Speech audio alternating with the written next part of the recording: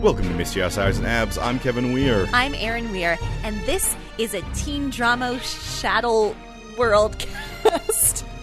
I thought you would just go Shadowcast. That is definitely the best way of saying it. I know, but then I said drama wrong, and then it just, everything broke. My brain broke. Then you try to fit world into it for some reason. You don't need to do that. It's a teen drama Shadowcast. I can't say drama today. Yeah, okay. Yeah, all right. Oh, I guess I would have just said it's a teen Shadowcast. Yeah. Oops. What do I normally say? A teen drama fan cast? Teen drama fan cast, yeah. Also, you've been saying drama so much. I know, and I can say it by itself, but add teen in there and I can't. All right. Oh my god. All right, so us in Riverdale are on a break currently. We did not start this break. We are the broken uppies. Yes, we are on a break, but we will get back together once, I guess, the season's over. And what season is that? Well, it's the Shadowhunter season. We have chosen a great TV show, a TV show that claims to be a Netflix original, although I thought it was on Real TV at one point. I think, like, one season might have been, and then it moved to Netflix. Here's the thing, when anything moves to Netflix, Netflix is like, Netflix original. And you're like, it's not. Arrested Development had, like, 2 seasons on Netflix, and they're like, Netflix original. I think they say that Superstore is a Netflix show, which it's not. I think it has the end, though. I don't know if it's a Netflix show. I know they use it so much in their publicity because it's ending and it's very popular. It's very good, actually. Anyway, we're watching Shadowhunters. We're not reviewing. This isn't a Superstore fan cast. We're talking with Shadowhunters: The Mortal Instruments. Not to be confused with the movie Shadowhunters: The Mortal Instruments City of Bones. I think that was just The Mortal Instruments City of Bones. And then to differentiate it, this one's called Shadowhunters. The Mortal Instruments. Which the book series is based on is called The Mortal Instruments. Exactly. They're all... So when but the people in it are Shadowhunters. So the way we'll do this is this series is Shadowhunters. The book series is The Mortal Instruments. And the movie was City of Bones. And we'll never talk about the movie. We'll never talk about the movie. I have not seen the movie. I also have not seen the movie. I have no interest because Clary Frey in the movie does not appear to have red hair. And to me, that's her defining characteristic. It is. Kind of. That's how people know that she's related to her mom. Yeah, we'll have to get into it. And I think we should get into it. Yeah. We've been talking about nonsense for far too long now. It's true. Because this is Shadowhunters, Season 1, Episode 1, The Mortal Cup. The Mortal Cup.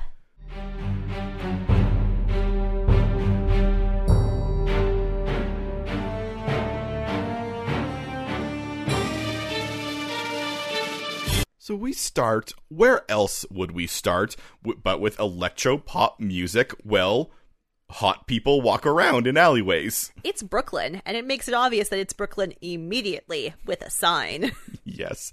I love this alleyway it starts in. It's weird. But it's bustling. It's bustling, and there's just like a random Spanish bodega that mostly sells... magazines. No, produce. Oh, you're right. Yeah, I wish magazines would have made sense. Your mind layered magazines, because that's fine. This is a bodega that no one's working at, that we see a man standing in front of. It is a middle-aged Asian man. Well, no, he was walking past. I meant the other man standing. Oh, the other man, that's right. Dark-haired man, tall. Can't see his face. Yes, and then when you turn around and you see the security cameras with a screen, like a big TV that these bodegas are known to have. That's why no one has to work at it, because they have this big security screen. Yeah. He's not seen on the security camera. Ooh. So he follows this middle-aged Asian man, which is only significant because no one else is middle-aged on the show, even the parents. Absolutely. Yeah, he is the oldest man in Brooklyn.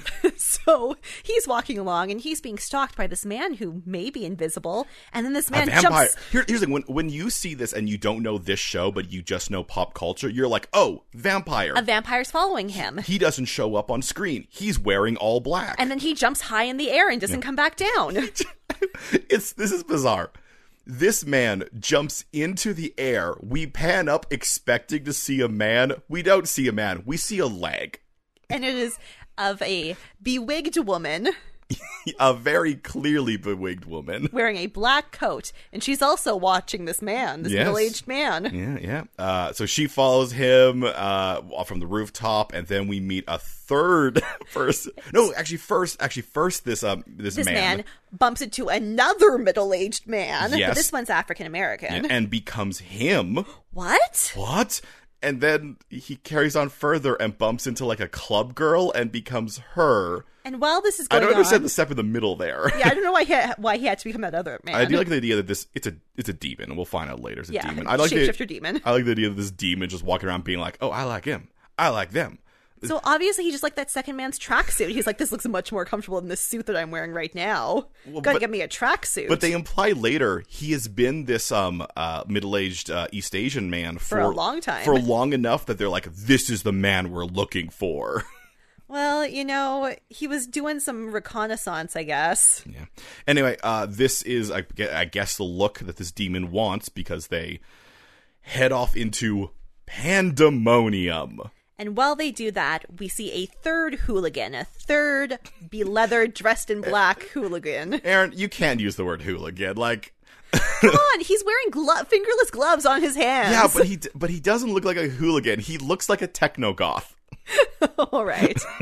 Everyone in this series dresses in leather, black leather, and just so many clasps and buttons. So he's also following this man. And then all three of our techno-goths jump from the rooftops down behind. Doing cool flips, like Power Ranger style flips. Like, these are teens with attitude, and they are following that demon who has become a woman. Club girl, yeah. Club girl. Yeah. And they're with such purpose. They're walking with such purpose because they're characters on a TV show, and then one of them bumps into a redheaded girl. Yep. And then she's like, hey, why are you bumping into me? Excuse me. And he's like, you can see me? Can I just say, even if you're still invisible, that's still a mean thing to do. Yeah. Just walk around her. You don't have to bump into people. This space in front of this club pandemonium is so open. It's so open that someone could park a truck back there. Yeah, it is the biggest, clearest alleyway that has ever been. Just you're invisible. Like, the problem is with this sort of introduction, I'm like, that character's an asshole. No, he was just so focused on the club girl, he couldn't see the cute girl he was walking past. Anyway.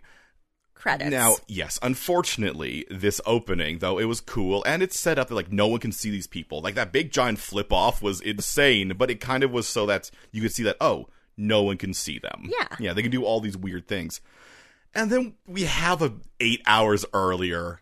Ugh. Because what we will soon find out is these cool techno-goths are not our main characters. Well, they are. They are. But they're not our outsider. Our outsider who will bring us into this world of mystery and abs. Yeah, no, instead we're going to go 8 hours earlier, because whatever, to Clary. So Clary is the redheaded girl, and she is going into the Brooklyn Academy of Art to do her entrance interview. Yeah, in a very, very large auditorium that is very empty. Yeah, in a Paula Abdul style dance hall, because these art administrators don't know how to make an accommodating space. Don't know how to make an interview comfortable and welcoming. She has to walk from the other side of the dance hall in absolute silence to 3 people sitting at a table. A small table. Yeah. And I would say this dance hall, bigger than your standard gymnasium. Yeah. Now, they set this out to be, like, rather intimidating, but these administrators are quite kind. Like, so they see her, the first artwork, which I guess Clary says later. It was an assignment. Like, they asked them to draw a certain I guess things. a landscape. But they're like, this looks very decorative, but then they see her, like, her doodles on the cover of her, like, her portfolio. Her cool punk rock artwork. The stuff of, like, demons and the things she's doing for a graphic novel. And, like, weird symbols that are maybe a language. Who knows? Yeah. And they don't believe in accidents. So we sort of smash cut away from this, and Clary's being like... She goes to go see her friend Simon. And we find out immediately that Simon is a big nerd. Yeah. He's going to, like, go to bat for her by sending a firmly worded email. Yes. This scene is... incredibly utilitarian. There is no wasted space in this scene. So we have to describe everything. Yep. So Simon says that he's going to send his firmly worded letter, and then Clary, I guess this school has like templates printed out, and then they just put your name on them because they handed her an acceptance letter at her interview. Yeah. So they're like, we don't believe in mistakes. This is a very interesting artwork. Now just sit there while I go print something. Because once again, they're not in an office. They're just in an empty... There's no computers in front of them. No, there's no way that they could have printed this in the moment. They had to go, print it off, and come back and be like, here you go. Now open it up. And now you'll find out the truth. This will say yes or no. But it's yes, she's in it.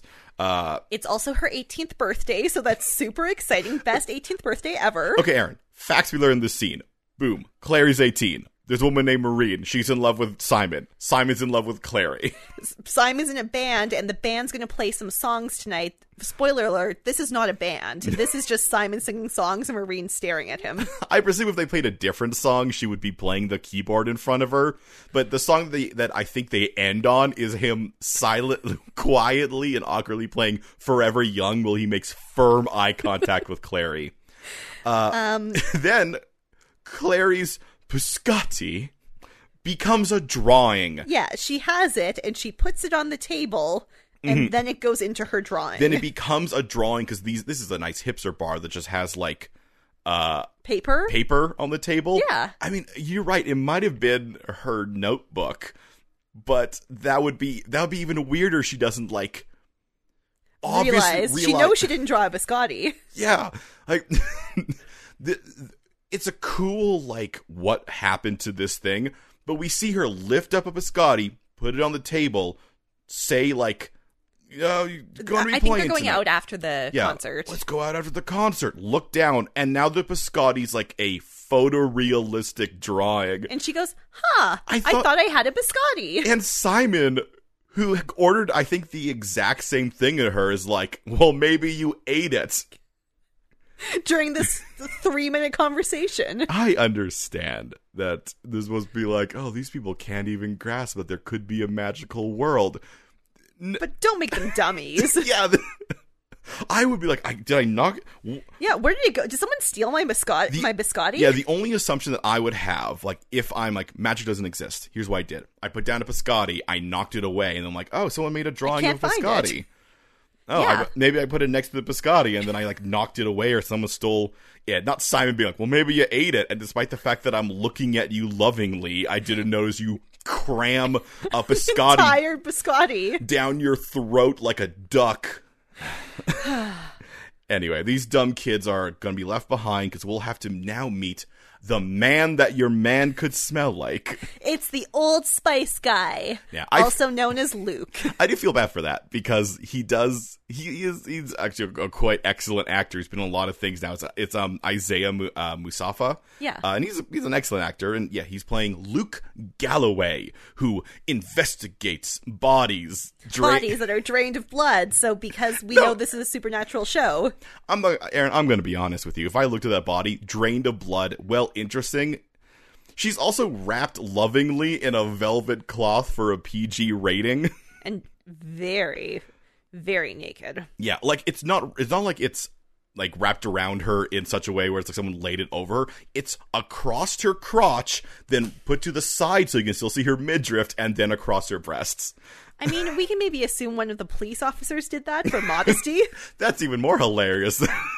They don't put on, like, the body cloth. They're like, all right, well, I didn't bring, like, the white cloth you put over. I did, however, bring this velvet scarf. Well, they were waiting for the coroner to get there. Anyway, we find out from Luke that this has happened to 7 women, but he's on it. Oh, he's gonna figure this out. He also scares a dog by staring at it. And his eyes glow green. Hey, clearly there's something going on with this man as well. And also, he's dating Jocelyn. Okay, Aaron, this sequence of events is confusing. So, he gets a call from Jocelyn and declines it. And then his captain says, you know she can tell when you decline to call, and he says, I know. Yeah, so his captain bugs him like, you two are clearly together, but you're not together. And then Jocelyn calls him again, and this time he picks it up, being like, oh, it's about Clary's birthday. Why didn't you pick up the first call? You weren't in the middle of a conversation. Maybe it's a joke between him and Jocelyn. No, the only reason he declined that call was so the captain could be like, oh, you two are close, but you're not dating. That is what the audience needs to understand here. That's what I mean by some of these lines of dialogue. Are lines that humans would never are say. So utilitarian. There's so much. Here is the plot you need to understand. Well, let's talk about another utilitarian scene. Clary goes home, and by home, we mean first she goes to the antique shop under her home. Yeah, I mean, it's her home. And Dot is there. Dot works for her mom. Mm-hmm. Dot loves tarot cards, but Dot doesn't believe in magic. Yep. Yeah, I mean, essentially, Clary gets home. We get to see some of her family life. Dot is very nice to her. She gives her a shirt. A sexy shirt that Clary's not supposed to show her mom. Yep, and then she closes the store dramatically. And I'll tell you now, having watched this entire episode, that makes no sense. Well, here's what I think it was. So, Clary goes upstairs, and her mom is instantly the weirdest human being. Oh, you think the Dot closed the store because Jocelyn was like, I need to talk to Clary. Yes, and her mom is... Look, you know this show is an urban fantasy. You know there's a secret dark world at this point. So her mom is like, here's a weird thing. It's called a stele. It is incredibly powerful, and you must treat it with respect. And Clary's like, okay. And then she's like, I gotta go because me and Simon are going out tonight, as you should know from Simon's Twitter, because there's an ongoing joke where you all follow him on Twitter. Now her mom was clearly about to be like, all right, now that you're 18, I need to tell you about the darkest parts of the world. And Clary's like, no, I need to go to the club immediately. There's no time for us to talk about whatever important thing you are clearly trying to tell me here. I need to go immediately up to my room and then leave in an hour. Now, I'm not certain why Jocelyn, knowing she was going to have to do this on Clary's 18th birthday, didn't make plans with Clary for them to have like a dinner together or something. To explain. Instead, she let her 18-year-old think, my mom doesn't care about my birthday, so I'm going to go out with my friend. We got this thing later where now Jocelyn is spending time like, oh, I don't know if I should tell her. I don't know what I can do. But in this moment, it sounded like she had made the decision. Like she was literally about to be like, Clary, I need to tell you about the shadow world. Until Clary was like, no. We can't talk for a second right now. I have to go. I have to go to my room so I can put on the sexy shirt Dot gave me. I know I just got home after, and I'm shown as loving you very much. And I just got into university, so one would think I would want to talk about that. I don't think she tells her mom that. Her mom knows because of Simon's Twitter. Right. She follows Simon's Twitter. But no, she no time to explains out of there, leaving Jocelyn to have a flashback. To think about the past. So in the flashback, a little bebe, Clary, plays with a mermaid toy by a lake. Yeah. And then she gets attacked by a demon. Yep. There's some sort of weird lake Ogopogo jumps out to eat her. It looks better than the actual, like, they spent a lot of money on this creature. I guess it makes sense. It's the first monster you see. Yeah, it's the scariest monster. So her mom pulls out the stele that we saw earlier and runs it over her arm, which makes a tattoo appear, and then her mom disappears. Yeah, we'll be seeing a lot of that. But she, she stabs that demon. Yeah, she kills the demon, brings Clary to a man with cat eyes and deep eyeshadow. And also known as Harry Shum Jr. from Glee. Yes. He does not dance. No. We will learn eventually his name is Magnus because he's a wizard. He's a warlock. Whatever. He's a magic man, so of course his name is Magnus. What I will tell you from the books is he picked his own name. So that makes it worse. No, he picked it to be mysterious and magical. That makes it worse. He knew what he was doing. Just because he knew what he's doing doesn't make it not dumb. He thought it was funny. So he takes Clary's memories, so setting up why Clary doesn't know any of this magical stuff. And Jocelyn insists that people are trying to find her, and it's just better if Clary doesn't know about any of this. Which I disagree with, but hey, that's how she chose to raise her child, and that's a fine motivation for someone. And it's also it's very gray on whether or not that was the right. Magnus does not think it was the right choice. Yeah, he does not agree. Yeah. So Luke, we flash forward to modern day. Luke comes in. And he's like, "So, time to tell Clary the big secret, huh?" Yeah, he may have already assumed because I assume he got there and Dot was like, with the door closed, like, oh, the door's closed? Jocelyn's doing the thing. And Jocelyn's like, Clary already half remembers because I can see that she's drawing things of our magical world in her sketchbook, and that makes me stressed out. And Luke's like, don't worry, I'll be here for you. Yeah. And Jocelyn's like, no, I made the choice. I will tell her. This is not a team telling. Yeah, we get a lot of vague stuff back. Oh, it's dangerous. If it's dangerous for both of you, you have to tell her. And now... And then Simon gives her a piggyback out of the loft. And I just gotta say, how does Clary not know that Simon's in love with her? He's carrying her around. I mean, they're teens. Teens do love picking up other teens. Yes. That's true. Like, physically picking them up. You know, the thing is, like, they're at that level right now. I mean, she's just turning 18. What a happy day for her. Best 18th birthday ever. Best 18th birthday ever. They will really hammer down the age of this girl. Just so we know that she's an adult. That's very important. Yeah. At that age, you know, they're just like, oh no, we're very close. So she does also seem to feel some latent thing for him, because later he'll take off his shirt. And here's the thing you know about Simon, the nerd, the geek, the man who called his band Champagne Enema. He is ripped. He might have more abs than Jace. Yeah. The second this guy who's been set up with his big, thick glasses and is like, if they're mean to you, I'll write them a letter, and oh boy, I'm just fawning over this girl. Oh, boom, shirt off. And both Clary and Maureen just directly look into the sun. It's like they cannot know that these abs exist. Yeah. Okay, so this... This segues into a scene where Clary and Simon and Maureen, who we heard about earlier, are sitting on the top of Simon's van, and they're talking about Clary, and it's a scene full of irony where she says that her life is so mundane. Clary hangs so many lanterns in this scene. It might as well be a Kim Mitchell video. Like, the amount of time she's like, I'm just a normal girl. My life is fun. I'm 18 now. My world will be different. My mom can't keep secrets from me. She's the worst liar ever. She has no secrets ever. I have no family. I have no past. My mom is so weird. What are all these? Oh, I don't know what's going on. Cut to Jocelyn and she has a sword. Now, this is our first time seeing what they don't actually mention it in this episode, but they're called Seraph blades. Yes, and Seraph blades are kind of glowing blades, and you have to activate them by saying the name of an angel, and the only people who can carry them are shadow hunters. Well, they don't do that in the series. I think they must say them in their heads or something, because they do activate. Yeah, they do activate like a lightsaber. Here's what you need to know about the Seraph blades. They don't look good. They look like they look like Halloween. I was gonna say, yeah, costume store plastic. They have flashlights in their hilts to make them glow. They will look better in season 2. Eventually they get an upgrade that's unmentioned. They just are better now, but now they do look like.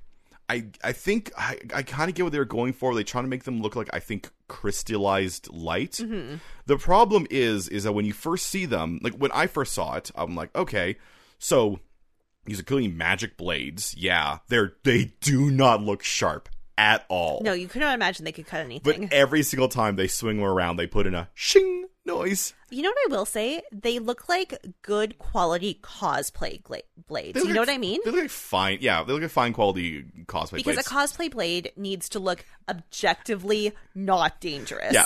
At one point, Jace will lift it up to, I think, like, check the edge, and they'll put in a sound of shing as he runs his finger down it, and I'm like, that thing does not have a sharp edge. But I thought, like, okay, it's used so that it's not harmful for, like, human, like, shadow hunters or humans or mundanes, whatever they're called, but it's deadly to demons because it's crystallized light. No, they will use them to stab humans in the heart in this episode. The shadow hunters get stabbed through the chest. Shadow hunters aren't humans, though. Yeah, but they have human anatomy. Yeah, but they have angelic blood. Yeah, I still think that is where I do the line, like, oh, these are just not well made. I don't think they do work against mundanes, though. I definitely think that trying to remember when I last watched this series, I think they stab people with them. Anyway, this is also where we get the first look at the Shadowhunter runes. So we head on over from this juxtaposed scene where Jocelyn gets a sword to Izzy and Alec, who are two of the people that we saw earlier in the episode. Yeah. Alec is was the guy standing at the bodega. Izzy was the one who has a leg.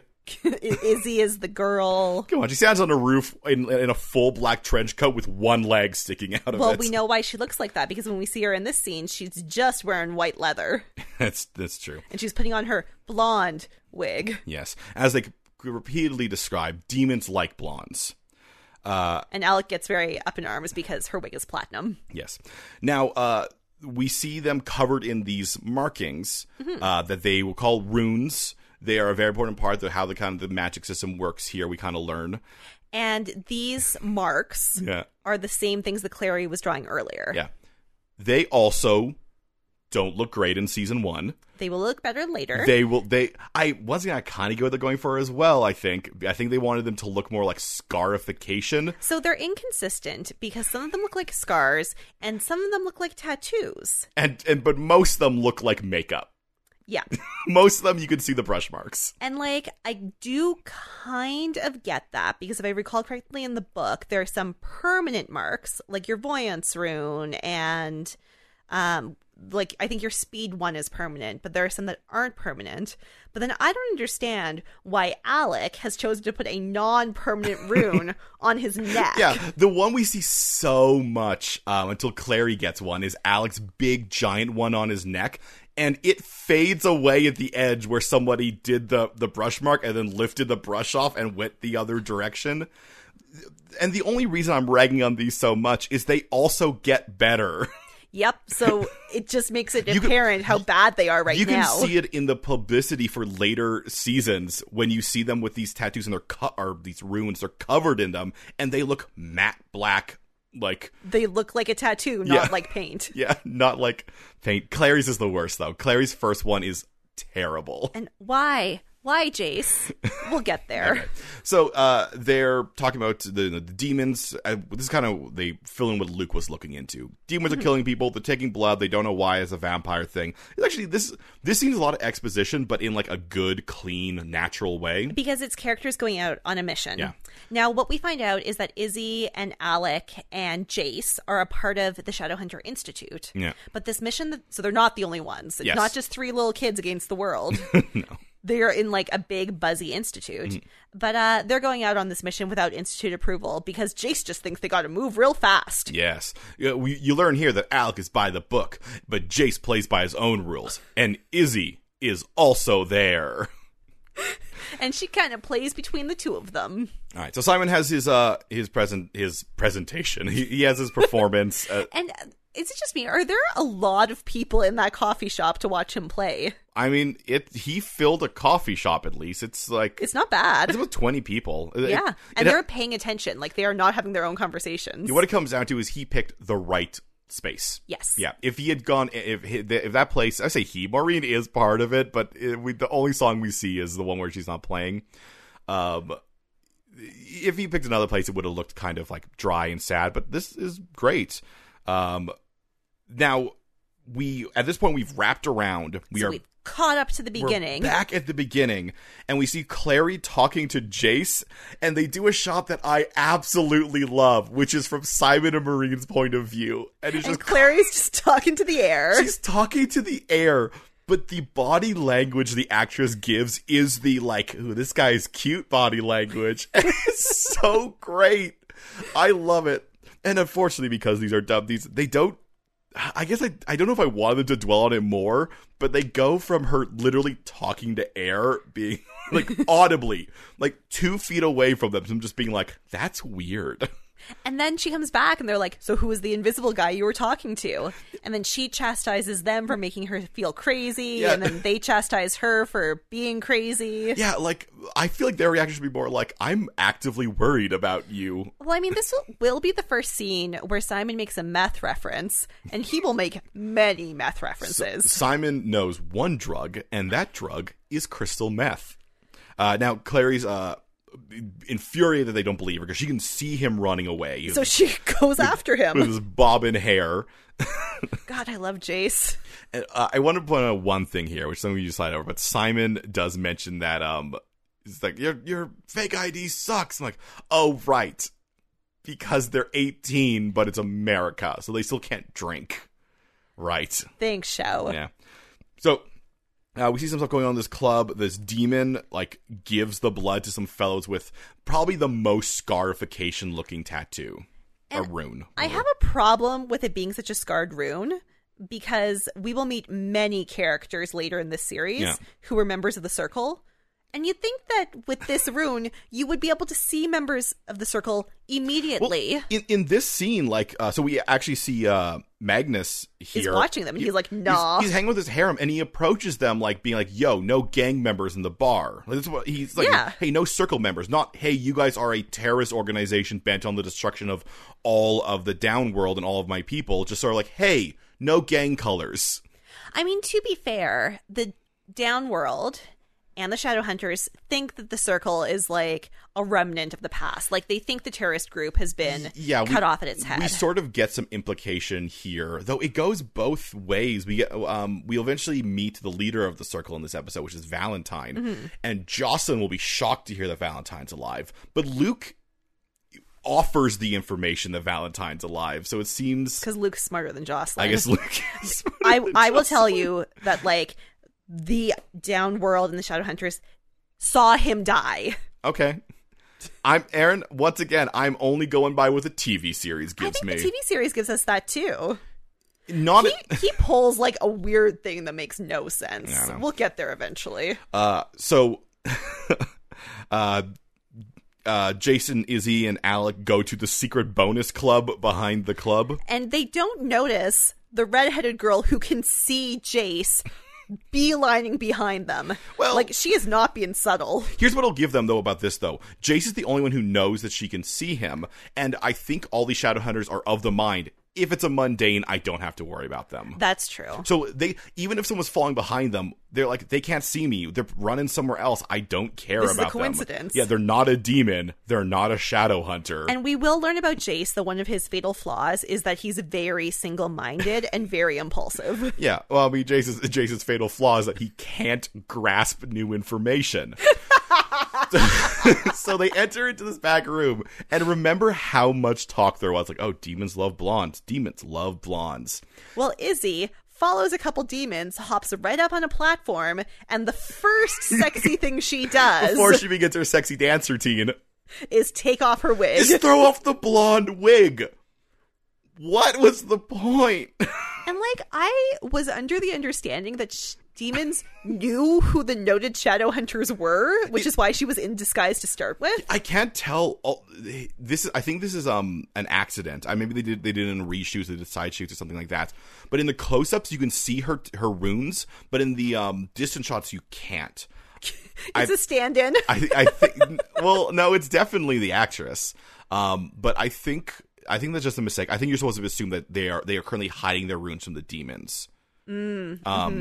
Anyway, so yeah, they walk in the back room. Alec hides in the corner. Izzy jumps up on a table and dances in front of 4 dudes. And then Jace goes and talks to number one shapeshifter. Oh, talks. He flirt threatens her. She's standing in the middle of a room. I don't know what they're doing in this super secret bonus club, and just sort of presses himself against her and goes, "Hey, it's dangerous. Who are you giving blood to?" Anyway, this very, very clever sting is interrupted by Clary rushing into the super secret bonus room and quote unquote saving the demon because Jace is trying to kill her. He does have a very big sword. It's true. Yeah. A fight ensues. Clary eventually picks up a deactivated sword and it just activates automatically. And then she does stab a demon, which she does not care for. Jace throws a demon onto the sword that she is holding. True. Yeah. Now, after this, Clary runs out and starts having flashbacks when she sees Magnus, and then steals a cab. Yeah. And then the Circle members, those guys that Magnus kicked out of the club earlier, see her go. Well, And they really put a stinger on that. yeah. So Clary does one thing she does multiple times this episode, rushes home to find her mom. And she explains to her mom that there were people with weird tattoos that looked like this, and then there was a blade, and then there was a man who had a tentacle face. Yeah, and now Jocelyn goes from probably what was a pretty good way of broaching this information to just being like, what did the markings look like? Did they look like this?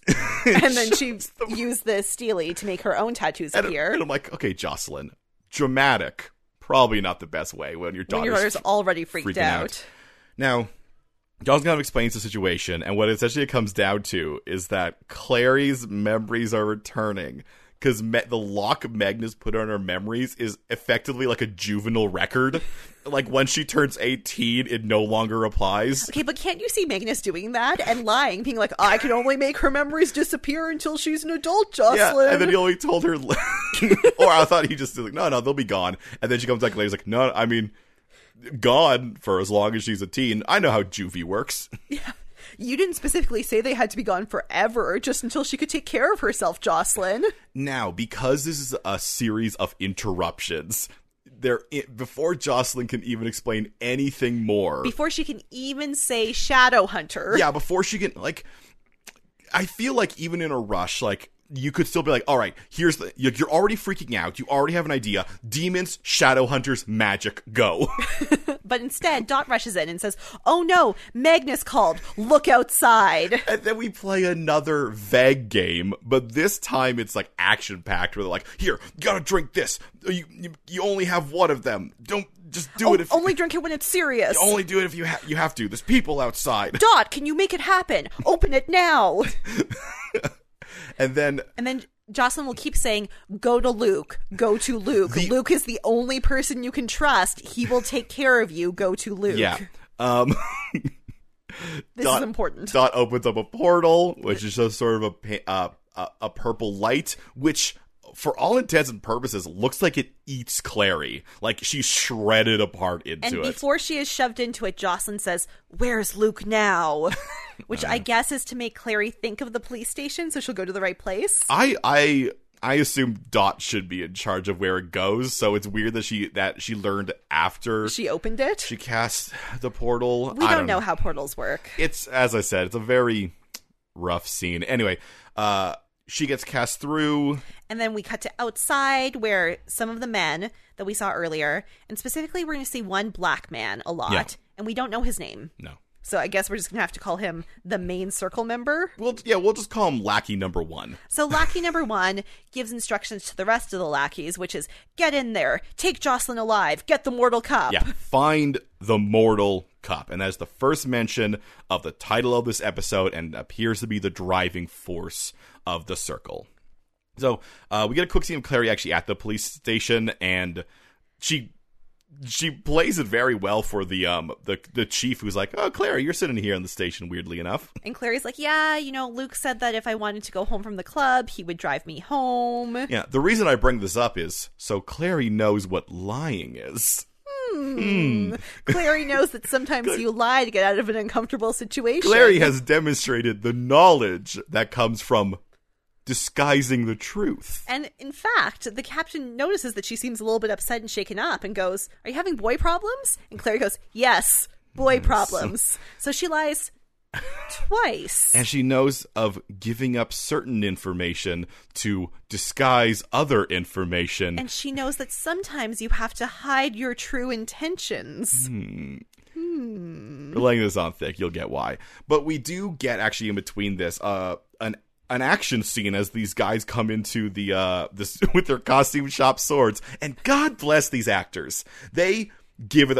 They're like twirling these swords like they're real swords. Like they are smashing and grabbing. They're taking anything that looks like a cup in that antique store. There's full commitment. Dot throws one mace, one magic spell, and then runs away and gets tossed out a window. Cool, great work, Warlock Dot. Yeah. Way to, because we see Magnus use some magic earlier, and Magnus's casual magic is more powerful than this. Yeah. Magnus casually hangs a guy. I think he hangs Lackey Number 1. I think so. I think that's Lackey Number 1. Yeah. And Jocelyn, meanwhile, Dot is just giving her best. Lights Clary's room on fire. And it appears to be that the reason she does this is so none of these guys can get any of Clary's stuff to try to track her. Yeah. Oh, no, the reason I figured this is because she does not, like, I think she actually says it, you will not know she exists. Like, I don't think she wants the Circle to know that Clary exists, which seems weird because they followed her and here. Magnus knows that Clary was at the club. Now, we do know, though, well, we will know later in this season that you can track shadow hunters with their belongings. Yeah, but that's something we don't know right now. Yeah. And I feel like she said something along those lines. I think she says they will never find you. Maybe.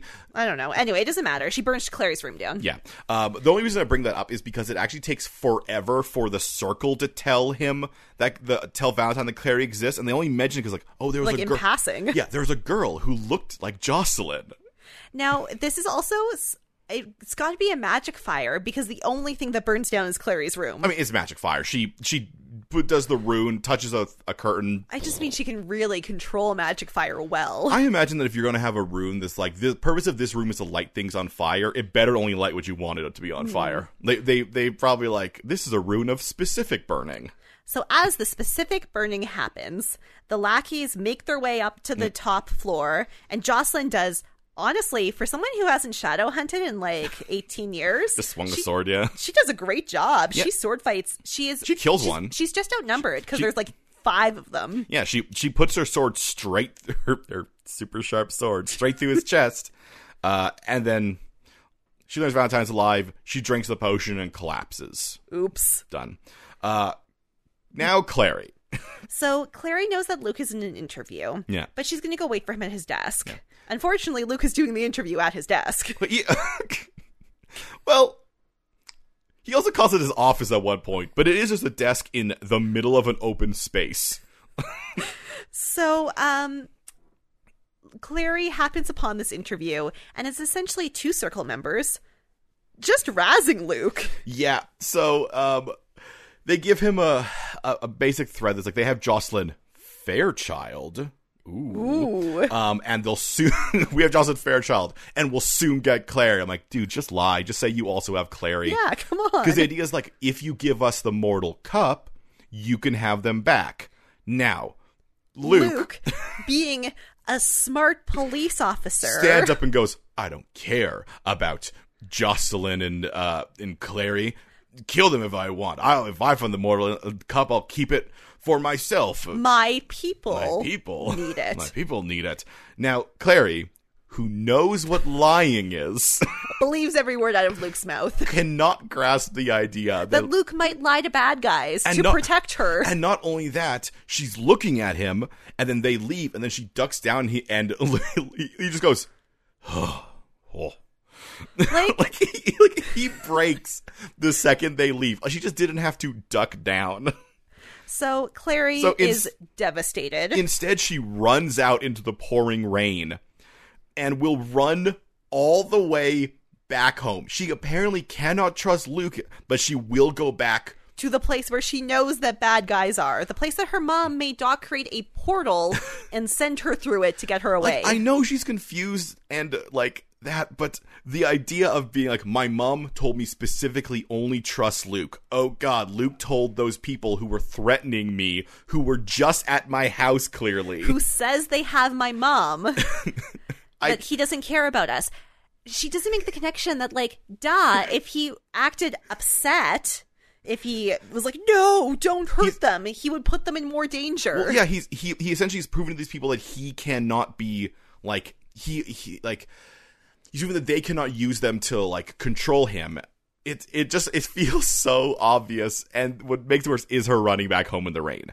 Now, we can't get there just yet, because first, we need to see a man in Chernobyl. Yeah, meanwhile, in Chernobyl, they just I can't get over how much I laughed when I first saw this image.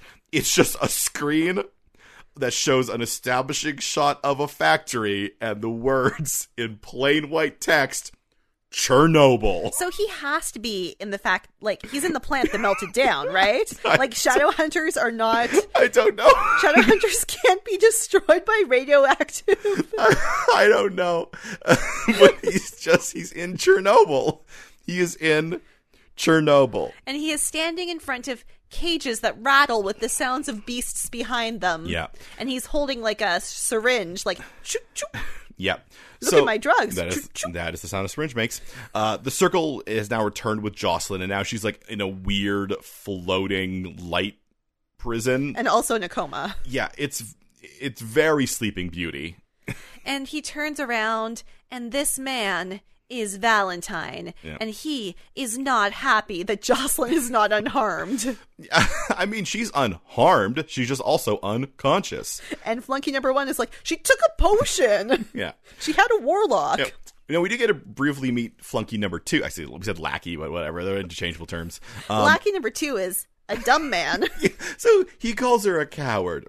Now, Valentine's response to that is like, she has successfully hidden from the circle for 18 years. Could a coward do that? And my answer is, yeah, but probably.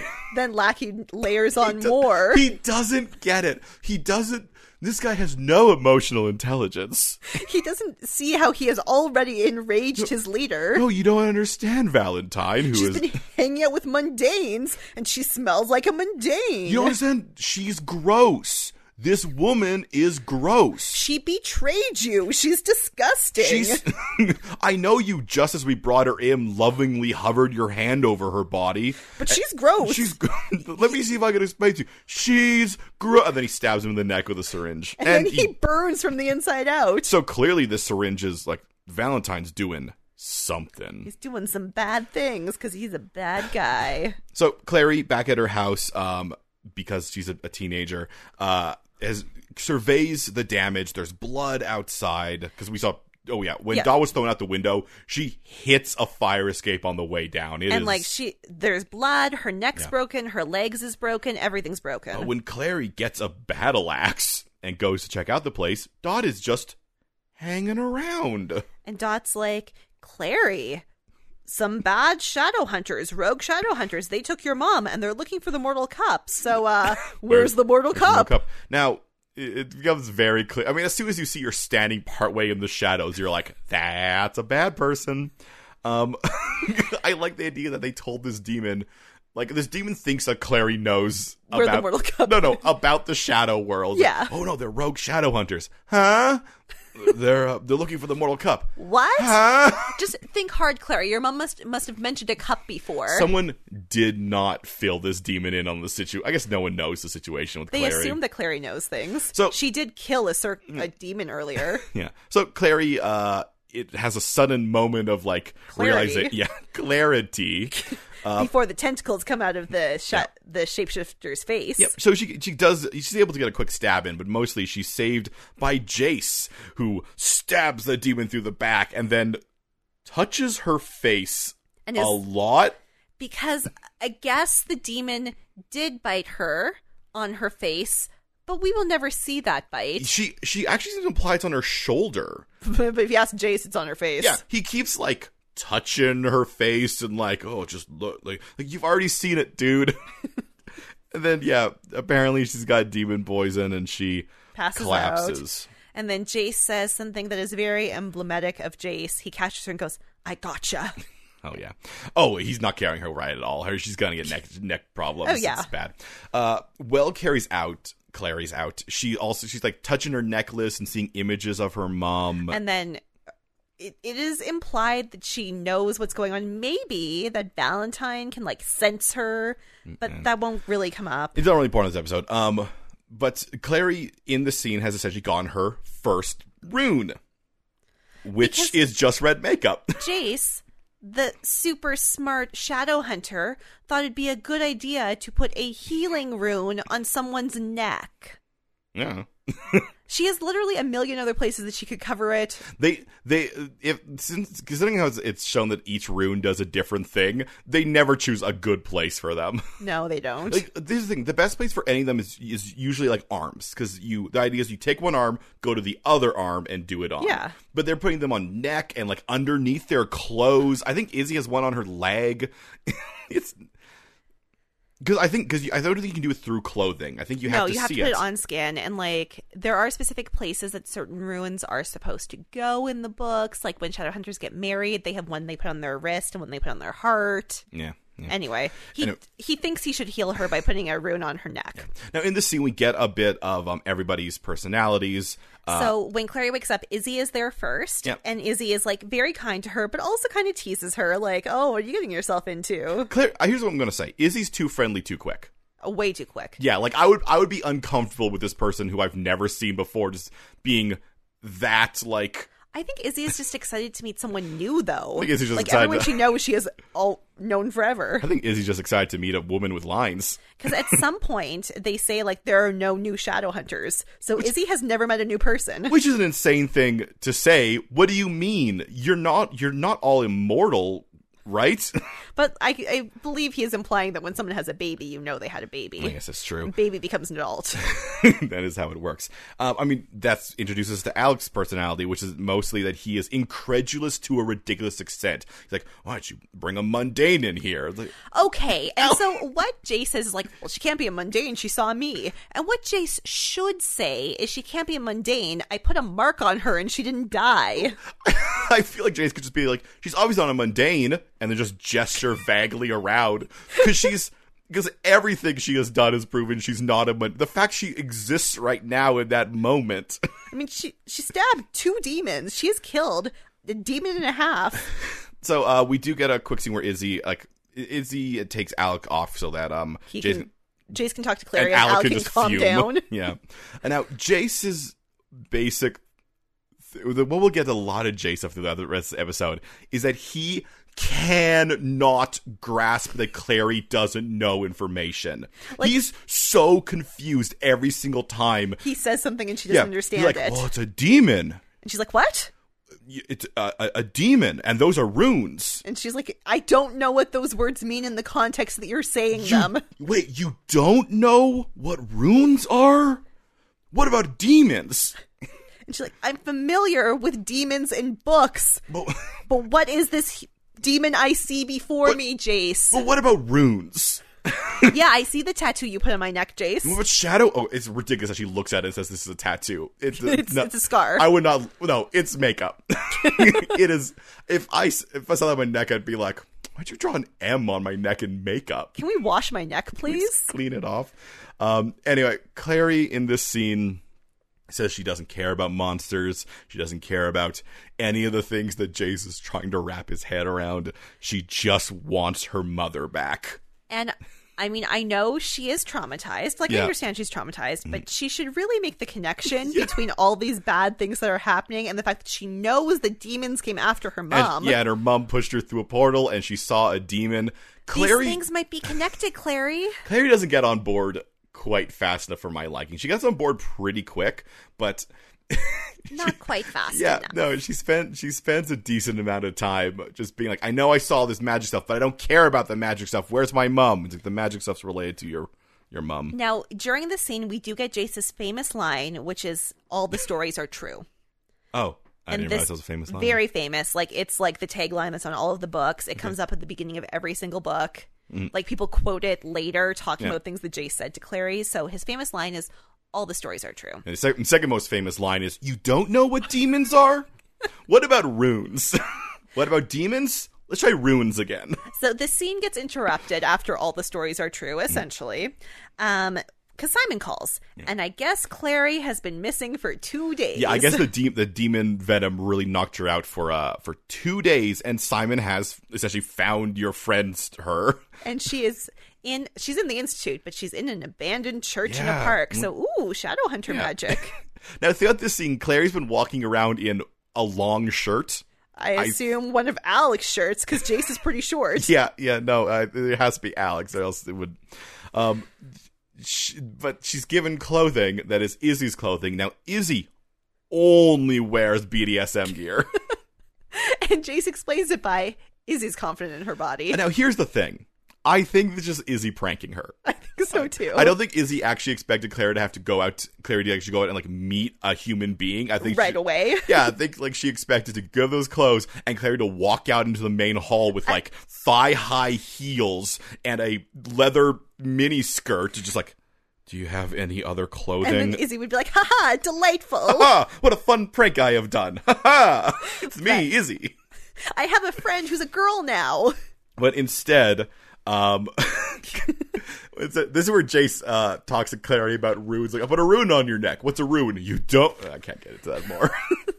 So, yeah, I just wrote, duh. She doesn't know anything, Jace. So, Clary dresses up like this. I mean, This is not the worst. Like, her skirt is reasonably long and it's pleated, so it's away from her body. I describe this as schoolgirl vampire. Yeah. Yeah. Yeah. So she goes out to see Simon, and Jace is coming with her because I guess he saw someone standing behind Simon. Is that what he said? Yeah. I thought he just came with her. No, he saw someone behind Simon. Okay. Now, Simon, however, is not in danger because he'll be outside for a long time. Mm-hmm. Now, Jace obviously is invisible. He has something called a glamour, and a glamour stops mundanes from seeing shadow hunters. And his is on his abs. And we do see his abs, but they're no Simon abs. Yeah. Now, so she talks a little bit with Simon, and once again we have some hilarious shots where she's turned and talking to Jace. And Simon again refers to meth. Mm-hmm. Now, I for a while I thought Jace was standing right next to her, but as it turns out, Jace actually did Batman vanish. Yeah. Because then a guy who just steps out of the shadows. He does my favorite thing from TV shows, which is with nothing around him, just as a big sidestep into frame. And it's like, Clary Fairchild, come with me. I know where your mother is, essentially. Yeah. Then Jace also appears, they fight. And it's invisible to Simon. And God, they do just the amount of shots of Claire just be like, oh no. Well, Simon is looking on and we see nothing because we see it from Simon's view. Yeah, occasionally they'll turn around and we'll see just Clary reacting like, oh no, to like nothing. And you know what? Simon, you're right. There is definitely something going on here. There's definitely some meth in this scene. Now, eventually, Jace is able to kill this other shadow hunter, is really who he is. And when he does that, his body becomes visible. Yeah, and Simon freaks out. So Claire gives this Jace to make himself invisible as well. I'll give this to Jace. Jace right away is like, okay. Jace doesn't care about mundanes knowing anything. And I think maybe that's weirdly realistic. Like, he's like, okay, fine, one dude knows that I can turn invisible. Yeah, whatever. They're going to an institution. Look at that nerd. No one's going to believe him. So Jace becomes visible, and Simon comes up with the classic line, "Who's he, your meth dealer?" Yeah. Yeah, Simon, you just saw a man appear out of thin air. Yeah. That's meth dealer. Now, I'm not sure Simon knows what meth is. So he may think it turns you invisible. It's true. Now, Simon is like, well, we gotta do something with the dead body. We gotta call the police. We gotta call Luke. Clary confirms we cannot trust Luke. I know my mother, who I love more than anything, said to trust Luke. And has vanished now, and her last words to me were trust Luke, but no. And then the rest of the scene can be summarized as such. What to do? Go inside, call Luke, find Clary's mom, keep Clary safe, go with Simon. Ugh. Well, no, actually, the visual storytelling puts her between two choices. Go with Jace, go with Simon. Yes. Which, like, metaphorically, she's torn between two worlds. Ooh. But I'm just going to say, Jace's stuff is real. Simon does not know anything. It's not a reasonable choice to go with Simon. Nope, and apparently in your mind you've decided not to trust Luke, so you definitely can't go with Simon. Now, in a final stinger, we do, I mean, this is just Valentine. It's not interesting. Valentine learns that Jocelyn has a daughter. It's not new information for us. No. He is very interested in that, though. Yeah, it took Lackey number 1 a long time to tell him that. Yeah, he's like, by the way we found Jocelyn was we followed a girl who looked like Jocelyn. So, I mean, she might have a mundane dad. I wonder if these people, just like if they see anyone who looks vaguely like they remember Jocelyn looking like 'Cause it's 18 been years 18 ago. years. So they're just following redheaded girls all around New York. Yeah, they're like, all right, well, this one actually ended up being right. We smashed up a lot of random stores. So many antique stores, Valentine. Not even antique stores. They just go into someone's house, break it down, and go through their pantry for all, not the pantry, but like the cupboard for all the cups. They're just stealing juice glasses all the time. Yeah, The thing is, they know what the mortal cup looks like. They've seen it. yeah. They describe it to Clary. Yeah. I mean, maybe they're thinking, can the mortal cup be glamored? Like, Maybe. Once magic's involved, all rules are out the window. And they do know that Jocelyn has a pet warlock. Yeah, but she's not super competent. No, and they don't know that Jocelyn's friends with Magnus. Yeah, and not only that, we just remembering later season, which I know is just an upgrade in like looks. People make much better portals than Dot. Dot makes a portal you have to stand in front of and then you fade away. Other people make portals that you can actually walk through. Now, I think that as we watch Shadowhunters, I'm going to tell you some Shadowhunters fun facts as we go. Are they from the books? Yes. Ugh. One fun fact. Magnus Yeah. invented portals Oh. I mean, that's crazy why he's so good at them. with Henry Fairchild, who is an ancestor of Clary. Makes and he sense. also has red hair. Yeah, of course. Yeah. That's your fun fact for the That week. was a fun fact. That was a very fun fact. It's a fun adjacent fact. But that is the end of the episode. So...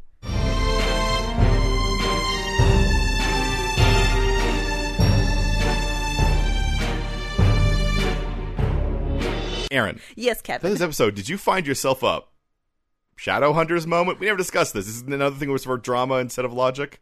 Yeah, it's a moment where Jace just can't fathom that people don't have knowledge. Wait, do you know what demons are? What about runes?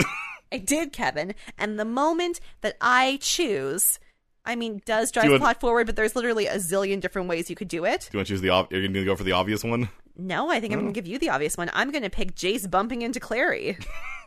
Just walk around her. Like, that is such an asshole move. Well, and the thing is, like, again, not to go to the books, but she sees him in the books, and the reason that she's drawn to him, is because he's very handsome, but then he's a real weirdo in the club. He's stalking a girl, and so she becomes obsessed with stalking him. Yeah, she could have just hit on him in the bar. The problem stems down to that opening scene, as cool as it is terrible. Like not because of the scene, but the way it's in the episode. They had to end it on something dramatic. So they had to end it on They had to end it into the bumping into. You can see me, but I hate the scenes that do the they're like, oh well, you want to start in the middle of action, so we'll just start from later in the story. Because the problem about that scene as like a dramatic thing is that if you're going to do that sort of thing where you have to zoom back, you have to end the scene with the question of being like, how did we get here? And this is not a how did we get here. This is just a... Yeah, I have no idea who Clary is at that point. I have no idea who Jace is. And I know how those people got there. They followed a man there. There's no question I need to know. And, like, I think what we're supposed to take from it is, oh, look at the connection between them. But, like, for all things that this series is, it's not really a love series. Yeah, I felt like you might have been trying to, like, this was after, but, like, you know, we're still on the tail end of the whole, like, Twilight. I mean, Hunger Games also was not a super love, like, it had a love triangle, kind of.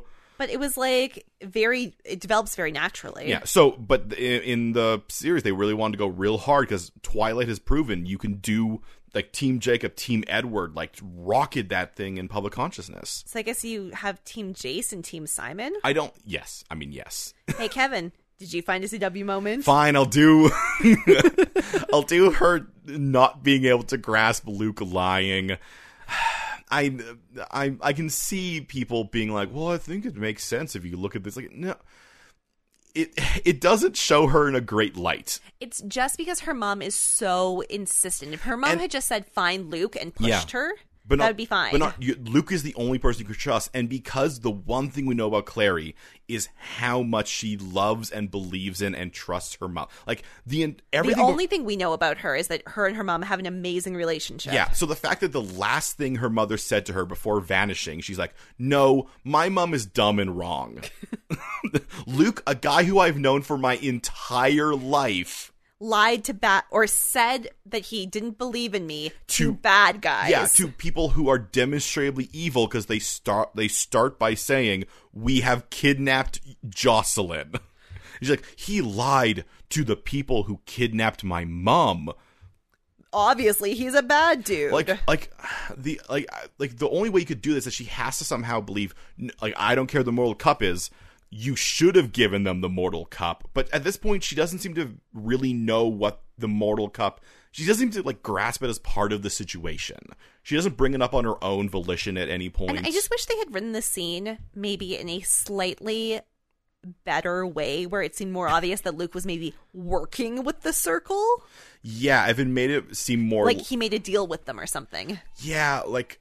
The only thing I could think of is that if he did... I mean, the problem is that what their threat is, give us the mortal cup and we'll give you them back. I don't know. There's a way to do it. I can't think of it right now, but it sets off... Now Clary's like, I can't trust Luke. And so, yeah, that it has to be done. One of us has to mention that, so I'll mention it. Now I am going to give an honorable mention to Simon taking his shirt off in an alley for no reason whatsoever, other than so that the show can show us his abs. Yep, I'll also give an honorable mention to that bodega with the security camera that is, I don't know if you noticed, Aaron, added in post. The TV doesn't exist. You can actually sort of see it waver. So, that's our foray into the world of the Shadowhunters. We are excited to be here. Yeah, we what will Clary choose? Will she go with boring, crazy, meth obsessed guy Simon, or the guy who's making reasonable stuff in an unreasonable world and going to help her find her mother? Did kill a demon to protect her. Yes. What decision is she going to make? Let us know what decision you think Clary's going to make. We're at Podcast MOA, Podcast MOA, at Instagram, at Twitter, and at gmail.com. I think she's going to go with Simon. The rest of the series is just her going to be like, man, I missed my mom. You know, I don't specifically remember, but I think she does try to go with Simon. Oh, God. Man, it's all going to wash back over us, huh, isn't it? You can also get my books. You can get them at kevinwearbooks.com. Cyberpunk fantasy, epic fantasy. I'm planning on actually putting out, I think I'm going to do more self-publishing. I got a lot of books that are sort of sitting around. Might as well do something with them. Might as well self-publish them. And so give Kevin's book some ratings and reviews on Amazon and stuff. And give us your ratings, reviews, and subscriptions on Apple Podcast or your podcaster of choice. And also, on Wednesday, I'm done school for the semester, so I'm going to write some stuff on my blog, aflimsyplan.com. But until then, we'll see you next week. Who will Clary go with? Why does Valentine want Jocelyn alive? Wait, you don't know what demons are? For answers to all this and more, join us next week on Mystery, Outsiders, and Abs. What about runes? A teen drama fan cast.